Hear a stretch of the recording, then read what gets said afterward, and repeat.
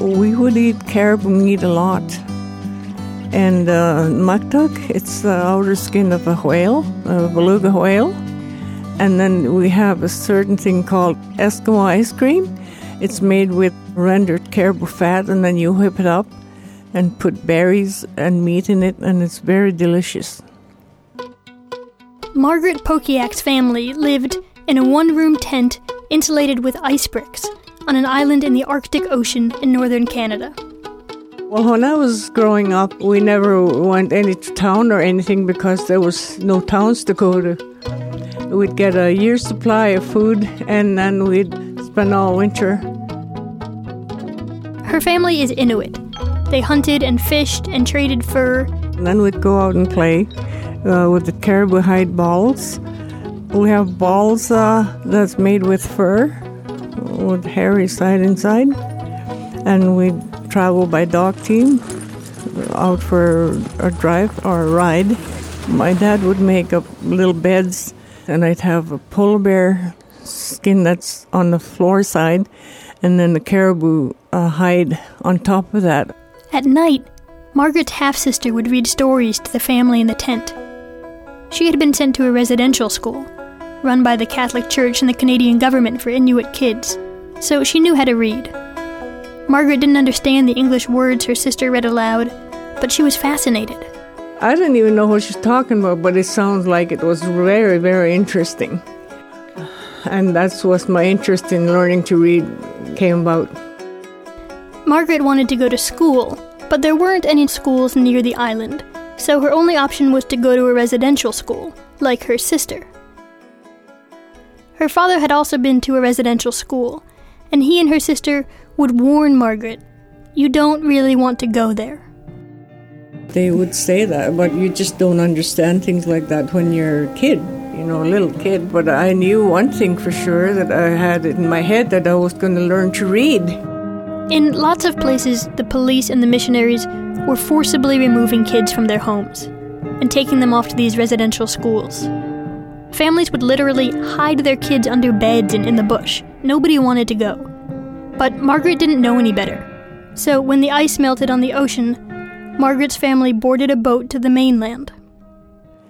And Mom and Dad, they took me to the school, and they weren't hardly saying anything.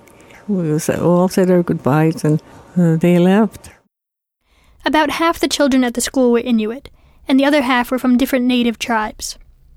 The nuns took their handmade clothes and replaced them with uniforms, and forbid them all from speaking their native languages. Margaret realized very quickly that the school was not what she had hoped, and that she was more alone than she ever could have imagined. She was 8 years old. You don't understand what they're talking about, and you weren't allowed to use your language. They'd say, shh. So you feel very isolated. I wondered why I even wanted to go to school, because I thought the very first thing they would do is teach me how to read and write, and that wasn't it at all. She didn't even enter a classroom for her first 3 months at the school. We had to do chores like scrubbing floors, and the kids had to get the school ready for the winter, cleaning and unloading supplies from barges. Everybody had to unload cordwood, It's a lineup like a chain gang.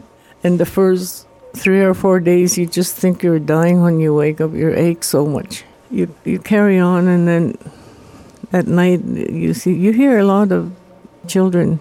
We all will be crying, and a lot of them try not to make any sound. But hear the little ones.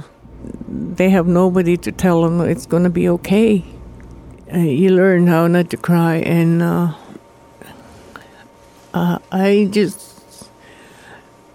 it was very hard. Their main goal was to teach you how to be a Catholic. And they tell us that if we didn't get our parents converted, that they were going to go to hell. And then when you're a little kid, you just don't want your parents to go to hell. When they first asked me to kneel down, I didn't know what I was supposed to do. Margaret wanted to go home. but she was forbidden from writing to her parents to tell them how unhappy she was. And then in the middle of the dark Northwest winter, she got her chance. Before Christmas time, they want us to go to the radio station and say hi to your folks. The nuns brought the kids to a local radio station. They were going to broadcast holiday messages out to the remote snowy islands of the north. All the girls were happy and said, oh, we will be talking to our parents on the radio station. And so, oh, goody, I can let them know that I want to go home and please come and get me. So we walked over to where the radio station was. I was waiting outside with the rest of the girls, maybe about 30, I think, and they'd bring us in one by one. I was very excited. I thought, finally I'm going to be able to tell what I really wanted to say to my parents. And we're all trying to move around so we can stay warm because it's very cold up there. Everyone had gotten in there, and I was maybe 3 or 4 the last child to go in. And then they gave me a piece of paper, and they said, you can read that. And of course, they wanted to say that they were treating me really good. And I thought, well, that's not how I felt. And I didn't want to say that, so it was my turn. I got in front of the microphone. But I wouldn't say anything. I could tell the nun was very mad, but she couldn't say anything loudly. I just absolutely never said anything, and that was that. Her parents were listening to the radio, waiting for her to speak. They could hear her breathing. They knew something was up. But there's hardly anything they could do about it because they were hundreds of miles away. There was no way for her parents to come and get her. They were on an island in the middle of the ocean. It was 2 years before the ice melted enough for Margaret and the other students to board a boat home for the summer. We were all so happy, and we kept stopping and letting off most of the children along the Mackenzie River. When we arrived in Tuktoyaktuk, everyone got off the boat. I seen my mom, and I went up to her, and I was standing in front of her, and she didn't recognize me because I had grown and I was all dark brown from the sun from the last 2 years. She looked at me and she said, "Not my girl, not my girl." And that's the first English words I ever heard her say. It was the worst kind of feeling a person can have, I think, without actually dying. And the food, I wasn't used to eating the food that I grew up with, and everything they smelled so strong, and I wasn't used to it at all, and I wouldn't eat. I had lost my language, and I couldn't understand any words at all. It was quite awful not being able to speak to your mother. And did you want to go back to school? No, I didn't. I told Dad I never want to go back to school. But it wasn't up to her. The missionaries would come back to collect the children. You learn how to hide when you think they're coming. So it's quite scary that when they think that they're going to find you and take you away. But there was no way the Inuit could hide from the rest of Canada. Outsiders were flooding into the island, and the government, together with missionaries, were taking away more and more children. Margaret's father pretty much saw the writing on the wall. His kids would need certain skills to compete. He was not excited about it. It's just like if you want to be in tune with the world, you have to kind of use your own judgment at times. And he told Margaret he had to send her little sisters to school. And he needed to send her too, to take care of them.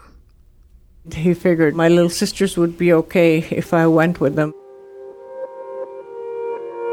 That spring, Margaret climbed into a boat with her 2 little sisters from a nearby town they called Tuk.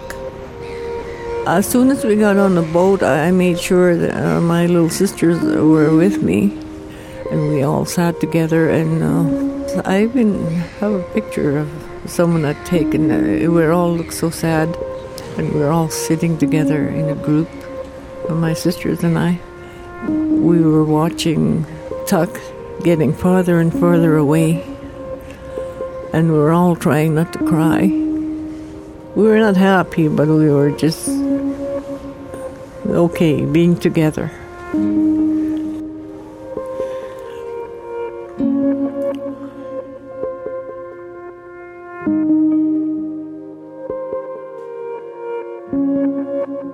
When Margaret Polkiak and her sisters left on the boat that day, they had no idea that one of Margaret's sisters would go on to become the first Inuit nurse in Canada. And of Margaret's 16 brothers and sisters, about half went to live in mainstream Canada, and half continued to live traditionally.